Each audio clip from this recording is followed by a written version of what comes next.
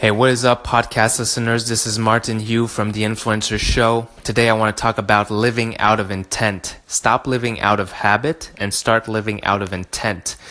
The reason I want to discuss this is because I think a lot of people buy into the process that got them here, and they think that's what's gonna get them to the next level. What I mean by this is they think what's gotten them from A to B is what's going to get them from B to C. And that is rarely the case. Let's say, for example, we talk about fitness. What's going to get you from 15% body fat to 12% body fat is probably not what's going to get you from 12 to 8% body fat. And we just have to understand that our approach, whatever approach that we have, can bring us progress to a certain level, but we're going to get to a level where it's going to plateau. And that's in any sort of situation you can think about, whether it's in business or relationship or whether it's with your health.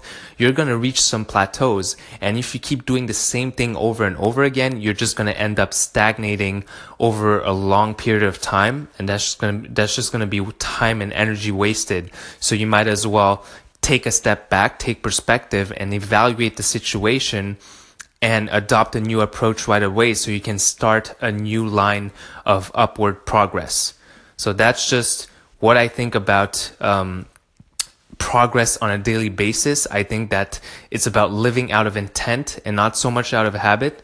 On the micro, you do need these habits because, for example, if you want to adopt an approach, it's going to take, let's say, a month, 2 or 3, depending on what type of goal you have.